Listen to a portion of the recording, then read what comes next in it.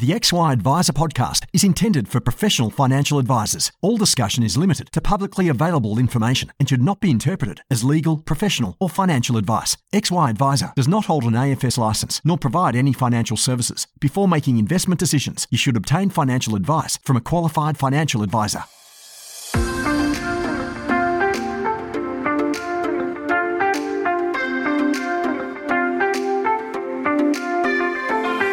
Financial advisors help Australians live better lives, and we're great at it. But what about us? For us to thrive in the coming years, I'm here to ask a very big question. How can we live better, run better businesses, and help more clients along the way? My name is Jessica Brady, and I would love for you to join me as I listen and learn from experts who answer these very big questions. I am lucky enough to record most of my podcasts on Gadigal land. This episode is brought to you by Australian Retirement Trust, a fund that's more super for you and your clients. With more than 2 million members and over $200 billion under management, they have more access to super smart investments at home and abroad. They're committed to working with over 4,000 advisors and delivering a world of investment opportunities to help your clients live the retirement they want. Visit australianretirementtrust.com.au/advisor. Includes super savings and Q Super FUM and members at June 2022.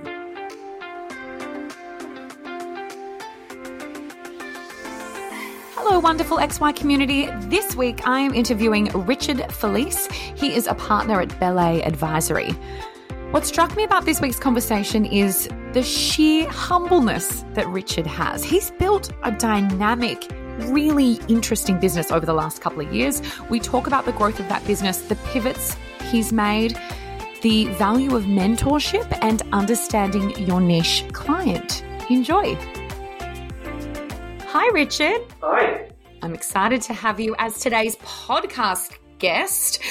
We're going to talk about your business today, and we're going to talk about quite a big pivot that you've made in your business. And I'm genuinely fascinated about the changes that you've made. And I'm going to say up front, I don't know a lot about what your new world looks like.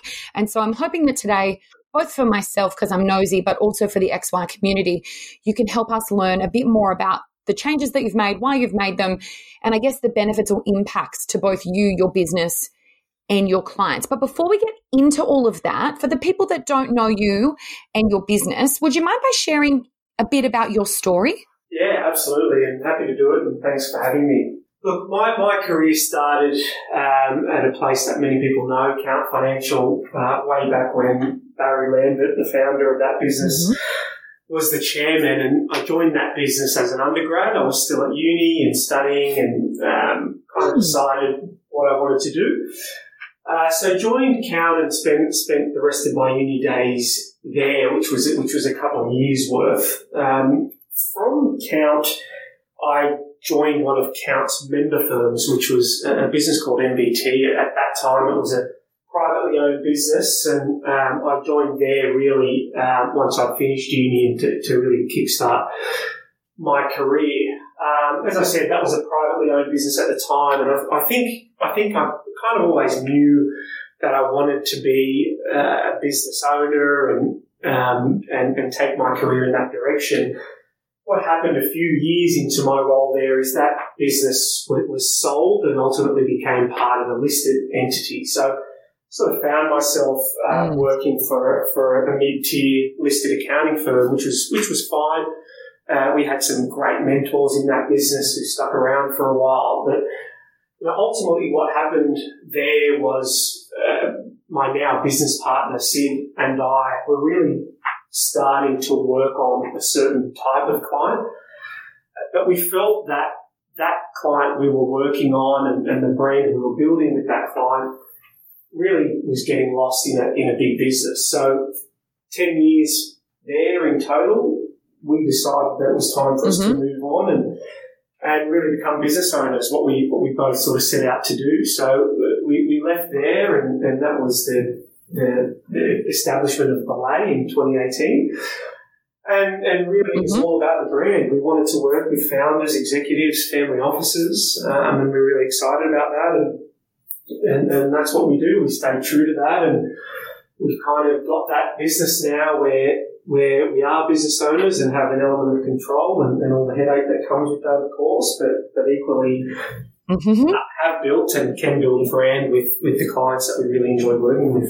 We're going to talk a bit more about the clients specifically as we go through today's chat, but from what I remember, you moved from Count to not only your own business, but did you not set up your own license? Yeah, so the timing of our departure from that business that was NBT, essentially we resigned and 2 weeks later the Royal Commission kicked off. So fortuitous in some sense, but kind of made us really realise what was important to us and our clients. And self-license was a big thing to take on, but we felt, we left that business and started Belay to be in control, and just with everything going on, we felt like being self-licensed was really, really critical for us and certainly important for our clients as well. And look, I've got to say that's probably the best thing that we've ever done in that context. I just think it was really transformational for us. Again, it was tough and it was a lot of time and we learned a lot. It was a really steep learning curve, but really, really important to us and our clients, as I said. So, yeah, we sort of, the timing wasn't great by any means. As I mentioned, it was Royal Commission. We were going self-licensed. I've just had my second child.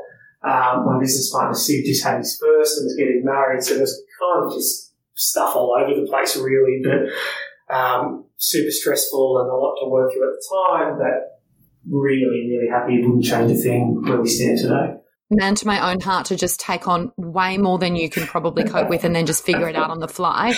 What advice do you have for someone who's perhaps is sitting in your shoes now? Maybe they're part of a bigger business and feeling like, okay, we're thinking about self-licensing, we're thinking about, having the level of control and autonomy and rigor that you need to move into that world.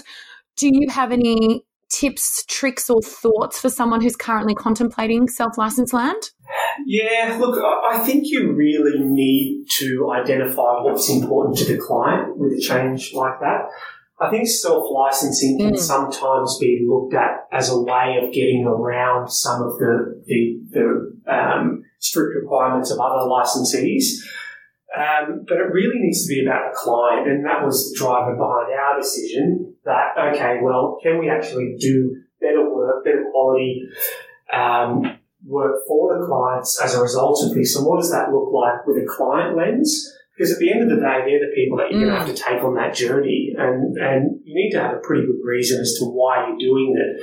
And a lot of the time you're moving away from the backing of a big institution to your own backing of sorts, and you want to have a really high conviction in that. And so when you're sitting in front of a client, you're able to demonstrate and talk through why it's good for them. So I think that's how you need to approach it. Is it good for the client and why, and how do you get them on board? And then it certainly does bring other business benefits, but they're really secondary to the lot. You raise an interesting point around, sometimes, and maybe it's not as strong as it once was, but sometimes clients would come and there would be some comfort in the idea that it is backed by a big brand. Again, I'm not sure if that is as important as it once was, but what was your experience? Did you find that most people were quite happy with the idea of independence and autonomy from a client perspective, as you say, given the Royal Commission, or did you find that people really needed to learn more before they felt comfortable with it? Yeah, look, we in full transparency have almost gone the best of both worlds. So our licensee was Lonsdale, part of IOOF, and we moved to the self-licensed version of Lonsdale, which they call Dealer Associates. So when we sat in front of the client, I think we also recognised that the backing of a big institution can be really important, not only from the client relationship perspective, but whether it be technical support or whatever else, it's really important. So where we found comfort and where we found that the clients were really happy to be a part of it was the best of both worlds. We've still got that that backing of the big institution, but we're in control, and we can have our own path with their support. And so, again, for a number of reasons, we haven't gone the full way, but I think that was the sort of middle ground that we found to be best for our clients. And excuse my ignorance, is that sort of a dealer services model where you pay and they provide you with back-end compliance, or they provide you with the tech stuff? What does that look like? Correct, yeah. So the two big things for us out of that is certainly the IOOF institutional brand, and rightly or wrongly, I think there is a lot of value in that from a client comfort, security perspective, but also their wizards and templates around Xplan or software. And technical support is really what we leverage most from them. But as it relates to other things like APLs and PI insurances and brand strategy and asset allocation, risk profiles, all of that, we can choose to use theirs or develop our own. And again, for our clients, they want an element of control over their own affairs. And so having that flexibility and autonomy is really important. It does, as you say, seem like the best of both worlds. I'm keen on your thoughts. I haven't asked you if I can ask this, so here I go. What are your thoughts on the industry and the future? Do you think businesses are going to move to more of sort of what you've done, almost that hybrid approach of having their own license but using the large instos for the dealer services? Do you see that as a growing area, or do you think more people are going to go back to large licensee land? Yeah, look, I think it's going to be a mix. I think there are certainly some firms that may have legacy books or practices that will always be with the big institution, but I think we've seen more recently the emergence of businesses that provide solely self-licensed or licensee support. So you don't have to subscribe to the lot. You can kind of cherry pick different services or parts of their package to support your self-licensed business. So generally, I think there has been and will continue to be a move away from the big licensees. I think there'll be the emergence of these purpose-built businesses to support self-license, and I have no doubt that the firms that have the scale or first and foremost the client desire to become self-licensed will. And I think that's showing in the numbers, and very, very few advisors you speak to that have got self-licensed regret it.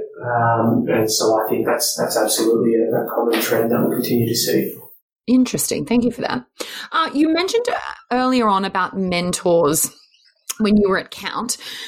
I'm really fascinated by, I guess, your mentor journey. Can you talk a bit about how mentors have impacted your business, but also your clients? Because your story is quite unique here, I think. Yeah, hugely important. I think we're under no uncertain terms feel that we are working with a type of client that are really successful, have really high standards of what we need to deliver on, and generally older and more experienced than we are. And as young guys and girls that are providing service to these, we need an element of experience and quote unquote the grey hair factor within our business or network. And so I found my old employers at MBT, the Count firm that I first joined, really, really pivotal in testing our thinking and not believing our own BS, and really just being people that we can rely on to make sure that we're keeping client focused and heading in the right direction. So I think it's such an important business decision to have mentors, but equally for personal and professional growth, to have people that inspire you and that you get excited by their careers to give you their time and energy. And as I said, I think it's really, really important. Agree. And as you say, to have someone challenge your own thinking and your BS can be extremely beneficial and so effective in terms of cutting out wastage of time and of, money and of trialing things. How did mentorship look for you? Was it something that had a rigor, a cadence, a regularity, or was it just sort of ad hoc? What did you do to make the mentorship work for you? Yeah, and I haven't thought about it until now, but when I first started at MBT, it was almost forced upon us to say that as part of your personal and professional growth, you will have a mentor and you will meet with them X number of times per year. Now, the asterisk there is that those mentors were within our business. If you didn't have an outside mentor, you could access someone within the business, almost like a buddy within the business. What that did was force us into an environment where we were learning and we were having open and honest conversations with people that had lived and seen more than we had. And I think that structure really set us off on the right foot, that you don't really want it any other way. So once you become used to having a mentor, I think it's really hard to go back the other way. And so to answer your question, the regularity was there initially, and I think with that you form really strong relationships. And in fact, the person that was my mentor at MBT, so we're talking 14 years ago, is actually a client and still a mentor today. So it goes to show, I think when you find the right one, you generally stick with them, and they can often show you the way and give you really good support. How has having a mentor or your mentors specifically impacted the type of clients you work with? Yeah, good question. If I had to put it really bluntly, that mentor is exactly the type of client that we look to attract. So some people place those people as chairman in the business or other types of relationships that they seek, but yeah, they are almost picture perfect, the type of client that we look for, or the type of client that we work with. So again, not having thought about it too much until now, I think their views of the world have very much shaped what we do and how we do it, and undoubtedly have contributed to an element of success in attracting and retaining those types of clients. And let's just sort of help people understand, you're working with people that are really at that high net wealth, ultra high net wealth family office style level, correct? Correct. Yeah, that's right. So all of our clients are founders, executives, or family offices. And so family offices is a word that's sort of thrown around a lot these days, but wealthy private families is another way to determine it. So they are CEOs or CFOs of private and public companies. They've sold businesses and done really well out of that transaction, or they are sometimes first, second, third generation of wealth. And so with that, we've sort of shaped what we do and how we do it. Cheeky question. They sound, look, this is me putting my stereotypical lens on things. They sound like an older demographic. You're a young guy. Do you get any pushback about your age? Not anymore, funnily enough. I think part of that is there's a track record of working with these types of clients, and I think a lot of the new clients that come to see us are referrals from existing clients. And so I think the way that we attract them definitely has a really, really important part of, whether it's overlooking or just reducing in importance the age factor. But I think critically, as I said before, we've made it a point to surround ourselves with people that are more experienced than we are. So a couple of those people, the mentor I spoke about, who is a client, and we look after, some of his close friends and family, all the way through to our investment committee, who is headed up by Giselle Roux, who has spent her career at Escala and JB Weir as the CIO. And again, I think clients are more comfortable you're in good company of people they may respect or have the right level of experience. So I think we've been really deliberate about who we bring into the business and what role they play, and I think that helps with the older client who may be first generation. I think just the other part of that is a lot of these guys are planning for future generations. So the scenario is often that there is enough wealth there to last their generation, and they're thinking about generations 2, 3, 4, and 5. More often than not, we are the age of that second generation. And so when you look at it from mum and dad's perspective, there's longevity in that relationship. So we've looked after mum and dad for 10 or 15 years. Their son or daughter is a similar age, who similar interests to us, and all of Belay look and feel similar to me in terms of age and demographic and interests, and that's deliberate. And they see that they don't want to deal with somebody that might be your more typical investment advisor or accountant. They want to deal with somebody they enjoy working with, but equally has the experience and care to take them and their future generations forward. And so I think you're right. I think earlier in the piece, the age piece was important, and we had to navigate that. But I think as of today, second generation, we really feel like we're much more aligned in where we're all going. I think it's actually really rare. I think the majority of people that look after the similar demographic to what you look after probably have people your age almost as successes within the business, but it's fascinating to hear that it's not an issue. And maybe it's just because now you've had kids, you've got more grey hair, so maybe you just look older as well. People tell me that. Did somebody tell you to say that? No.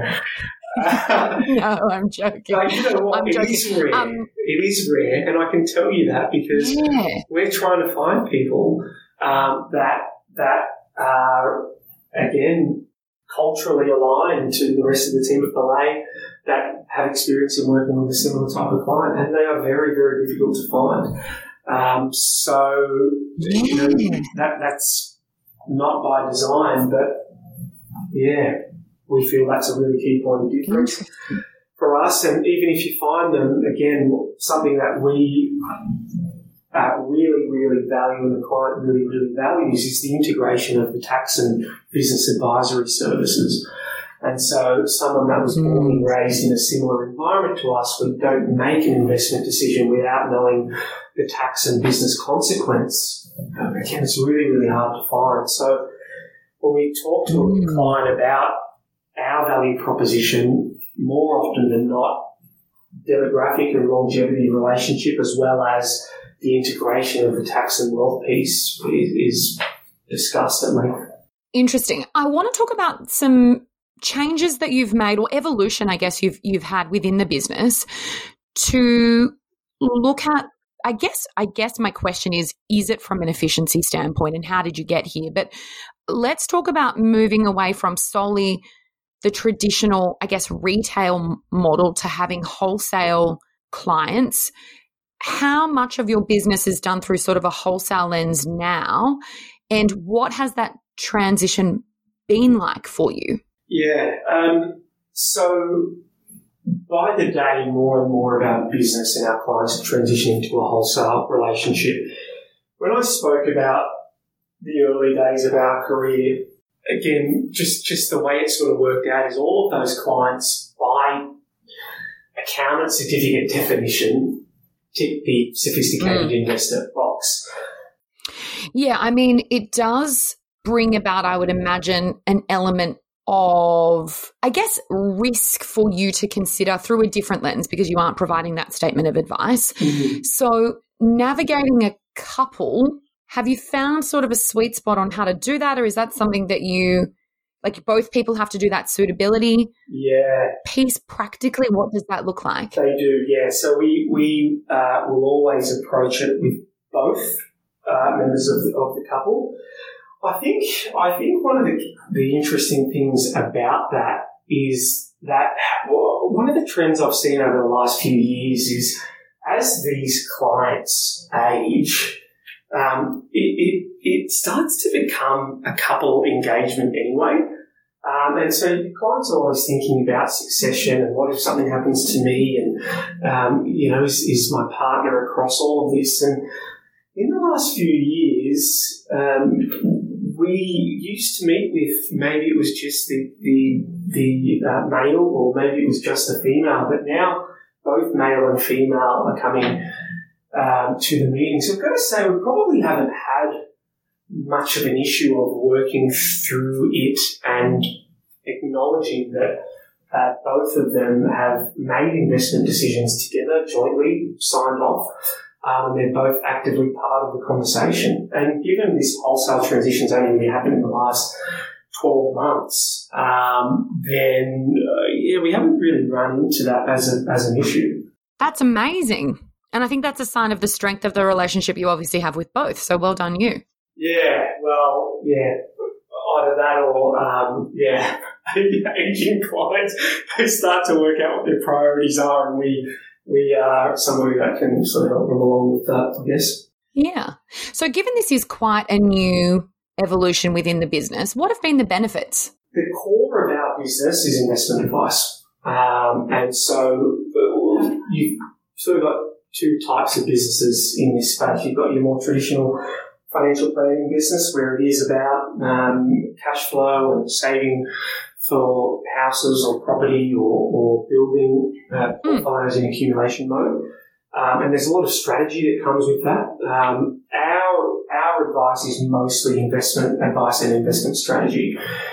And so again, when we're looking to deliver really good outcomes for these clients, I think some of the learnings over the few years is that most public market investments, and certainly share market investments, move in the same way pretty much all the time. And so what it's allowed us to do for the benefit of the client is spend more time on private or alternative assets, run them through our process, and again, with the support of our investment committee, and invest client money with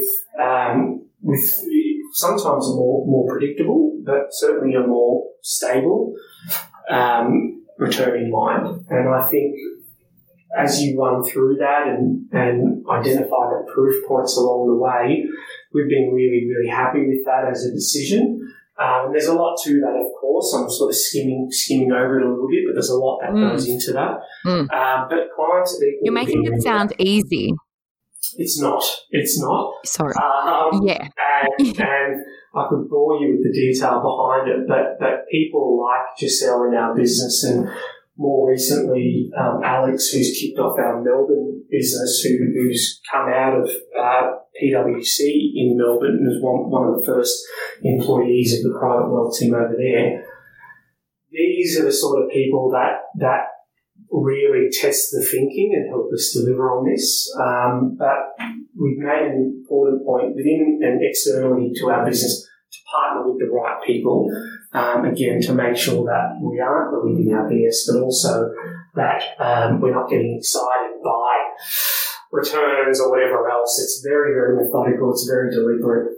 It's mostly with risk lens and what can go wrong, and we make decisions on that basis. How big's your team now? So we're now a team of 20-ish. I think it's about 20. So that doesn't include the externals that we call partners in the business, or partnerships. So it's kind of been a few years of really steady growth. And when we started the lady, we said we wouldn't kind of get to being a business of the size that we are. But I think one of the key differences, again, that's been really deliberate, is each person we hire is with a specialist skill in mind. And so it comes back to what are we delivering to the client, and do we actually have somebody on board that can do this? And if not, we need to go to the market and find that person to help us do this properly. So gone are the days where we used to wear multiple hats and kind of learn things on the fly. I think each of us know what we're good at and the space that we play, and we keep in our lane, and we bring other people on board that are excited about what we're doing and who we're working with to help us expand that service. So just from a practical standpoint, does someone own, like, how does it look from a client lens? Someone owns the relationship with the client from like a lead perspective, and then you bring in the specialists as needed, or how does that practically work for someone who's a client of yours? Yeah, so given we've got the accounting, tax and business advisory side and the wealth side, a lot of our clients will take up both of those services. So we've got a reasonably high penetration rate across both of those services. So it's sort of the entry point is someone from the accounting team and someone from the wealth team. Clients naturally gravitate to who they're comfortable with. The amount of times that, for example, Sid is asked a question about wealth and I'm asked a question about tax, I mean, you would find it comical. But we sort of like that because clients aren't really sure who does what, and we work it out internally. So it's not about me then giving the tax advice, but it's me being in control of that relationship and bringing Sid in, or Sid, doing the opposite. So I think the answer to your question is nobody owns the client. The client will go where they're most comfortable, and from a business commercial perspective, that makes a lot of sense. And then as we require something that might be out of scope of that person, we bring them in into the meeting. So we will often have 2, 3 or 4 of us sitting in the meeting with a client, and we really just work through it as a team. And that's the way we position our engagement, is a team approach.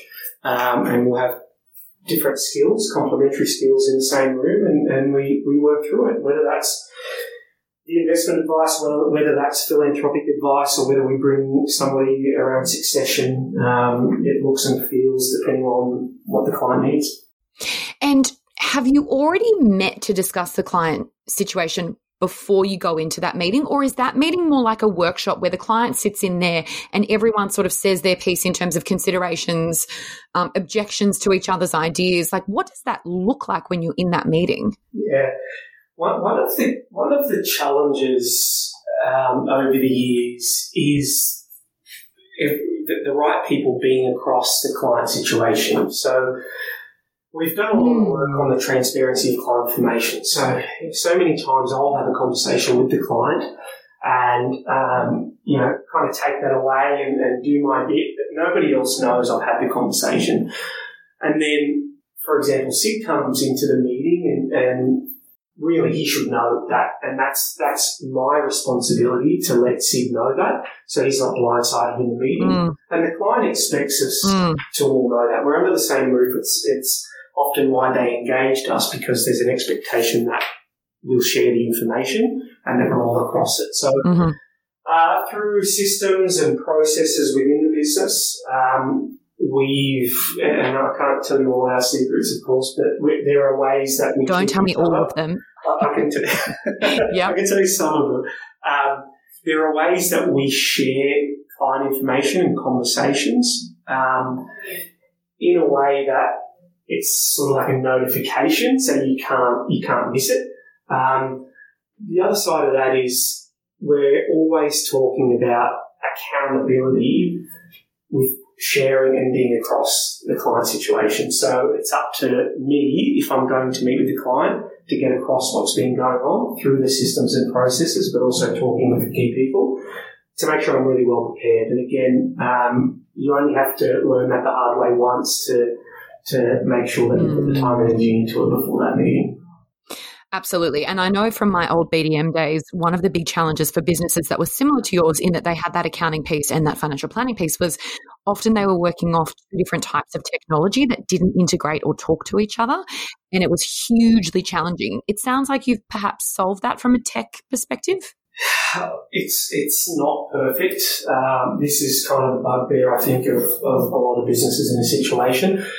We've purpose-built a solution that we are a lot more confident in, but it's also highly customizable, that as we leverage other technologies, we can integrate that. So as you'd expect, being, a reasonably young firm, technology is a big part of what we do. And so part of that information sharing is also, okay, well, how do we get our software stack onto the one spot and give the rest of the team transparency around not only conversations, but other client information or tax lodgements or directorship changes or everything else that's really important in a business like ours. I think that the information and data is power and really, really key, and it's not lost on us for sure.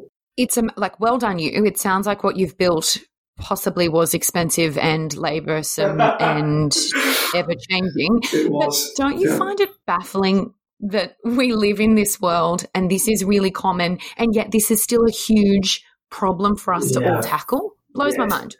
It is just crazy. I mean, I'm sure like us, you sit there and you think, how has nobody really thought this through and invested? And I think that's changing, and we have had more than a few false starts in trying to get the solution right.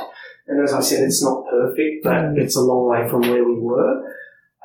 But I think by the day we're seeing investment into the CRM space and the integration and the APIs and everything else. And I know the guys at XY Advisor are big on that as well. But it blows my mind. I feel like we're really, really behind where we should be with this sort of stuff. But I think the big players are either purely wealth or they're mostly accounting, and so perhaps us smaller boutiques don't have a big enough voice to motivate somebody to make that change. Well, dear technology providers, if you could please hurry up, because it's so frustrating and it's so tiresome and confusing, and ultimately it's unprofitable and costing client relationships because we spend so much time on it. So please hurry. Hopefully that is the catalyst for a change. I've got confidence. I mean, obviously I ask for something, Richard, and it just happens, and that's how things work in my life. If only. A practical question on the size of your business. So 20 is big. Yeah. 20 is big, and you need to be congratulated, because that's to think of all the big life stuff you've done and business stuff you've done in such a short space of time. Well done, you. Yes. I want to know practically, given that you're doing client stuff, who's managing the team? How are you making sure that you're across all the team stuff when you've got a size that big? How's that working? Yeah, and it get increasingly hard as the team grows. I think one of our really, really key hires has been our ops manager, Claudia, who's just taken that whole piece to the next level. She's great, and I think the right person that has the care, firstly, but also the skill and energy to get the team excited by it, what we're doing, and help us invest in their careers and everything else. Those people are really hard to find, and so it would be wrong for me to take really much credit at all for that. So I think having the right person, and look, it looks like different things in each business. I think people have a people and culture person, or a operations person, or everything else that is somewhat similar. But I think those people are really, really critical. We spend a lot of time on our employee value proposition, talking to the team about why they're here and what's important to them from a career perspective, and actually holding them and ourselves accountable across their personal development plans. Somebody really needs to drive that. I mean, there's lots of good ideas, but as you know, unless you're having regular conversations with the team and they feel they're in an environment where they can share their thoughts and feelings, and more often than not, that's not with the partners in the business, it's with somebody they feel more connected to, unfortunately, but that's the reality. Somebody that can drive that is really, really critical. So we're lucky to have her. Hey, you've built such a cool business. I mean, I could talk to you all day, and just like the more the more I ask you, the more I want to ask you. So I think we have to leave it there for the interest of time. But before we do, can I ask you a couple of rapid fire questions to round out today's chat? Go for it. I'd love to know something that you do, my dear, to look after your mental health. Keep active, for sure. Number one thing. So, our office, including myself, is a ghost town around lunchtime. There's 10 members doing yoga. We're out for a run. We're kicking the soccer ball around. We're at the gym. So mental health is so critical, and I think having an active lifestyle really helps with that, and that's something I've always done and hopefully can continue to do in the future. Brilliant. Do you have a piece of advice that you would give to your younger self? I've got lots of advice I'd give to my younger self. Look, I think one of the key pieces of advice is keep an open mind about where your career and where things will go. I think recognise what you feel you're good at, but also be open to learning and letting your career go into a different direction. I think that, certain decisions in my career have been transformational to where we are today. I think that's because I was either forced into that or just felt it was right at the time, and that pivot was life-changing. So I think know what you're good at, but also be open to let your career go into a different direction. Great. What is something that's on your bucket list? I told myself only last year, so don't laugh, that I would go to a major sporting event every year. Oh yeah. That is probably lots of things on my bucket list, but if I can tick that off, then I'll be very happy. So you don't mean just like go to the football once a year? No. Because that would be enough for me. Mm. Yeah, no, something that might require some travel. So, for example, the Super Bowl, or last year we went to the F1. I've never watched a race of Formula One, but we went to the Formula One in Melbourne, Super Bowl, Australian Open finals, Wimbledon final, Champions League final, all that sort of stuff. That it is a major sporting event, not the sort of weekend derby. Yeah. Okay. That sounds fascinating. Interesting. In all seriousness, I years ago thought I'm going to go to a baseball game in New York. I used to play softball, and so I thought this will be brilliant. Yeah. Oh my gosh, after about 2.5 hours, I was like, when will it end? I didn't realize how long they are. Yeah, I think that's pretty common feedback for baseball, so I might leave that one off the list for now. Obviously, this is your bucket list. I can't tell you what to put on there, but just be prepared for it to go for much, much, much longer than you would think. And then last question for you is, I have a fake book club, which just means I like to read a lot. Do you have a book recommendation as part of my fake book club? I do. There's a book called Legacy, which was recommended to me by a client, and I think it's just one of those fascinating books that you probably picked up. I'm into sports, and it's actually about the All Blacks, the rugby team, and how they became such a successful team, and all the things they did from a business perspective around mindset and behaviours and attitudes of the team to get to where they got to as a successful rugby team. So I'd really recommend that. It's a great combination of sport and business, and couldn't recommend it highly enough. Do you know what's really annoying about that? What? You're the second person that's told me I need to read that, and so I typically don't like to read sporting-based business books, but given 2 people have now told me it's a must-read, now I feel like it is a must read. You must. Thank you. I'm reluctantly adding it. Can I just say, for those playing at home, some people have been telling me that they've been reading from my fake book club list. So thank you for partaking in my fake book club. You too may need to read Legacy, given that this is now the second time it's come up. So it's clearly bloody good. Richard, I've known you for a little while now. It's been amazing I didn't realize just the level of growth you've had. And so I want to say a massive, massive congrats to you. I know it probably hasn't always been easy, but clearly you're doing a really remarkable job. thank you so much for being part of today's XY podcast, and I wish you all the very best in the future. Thank you. Thanks for having me. And hasn't been easy by any means, but we're really, really happy to be where we are, and I appreciate you having me on.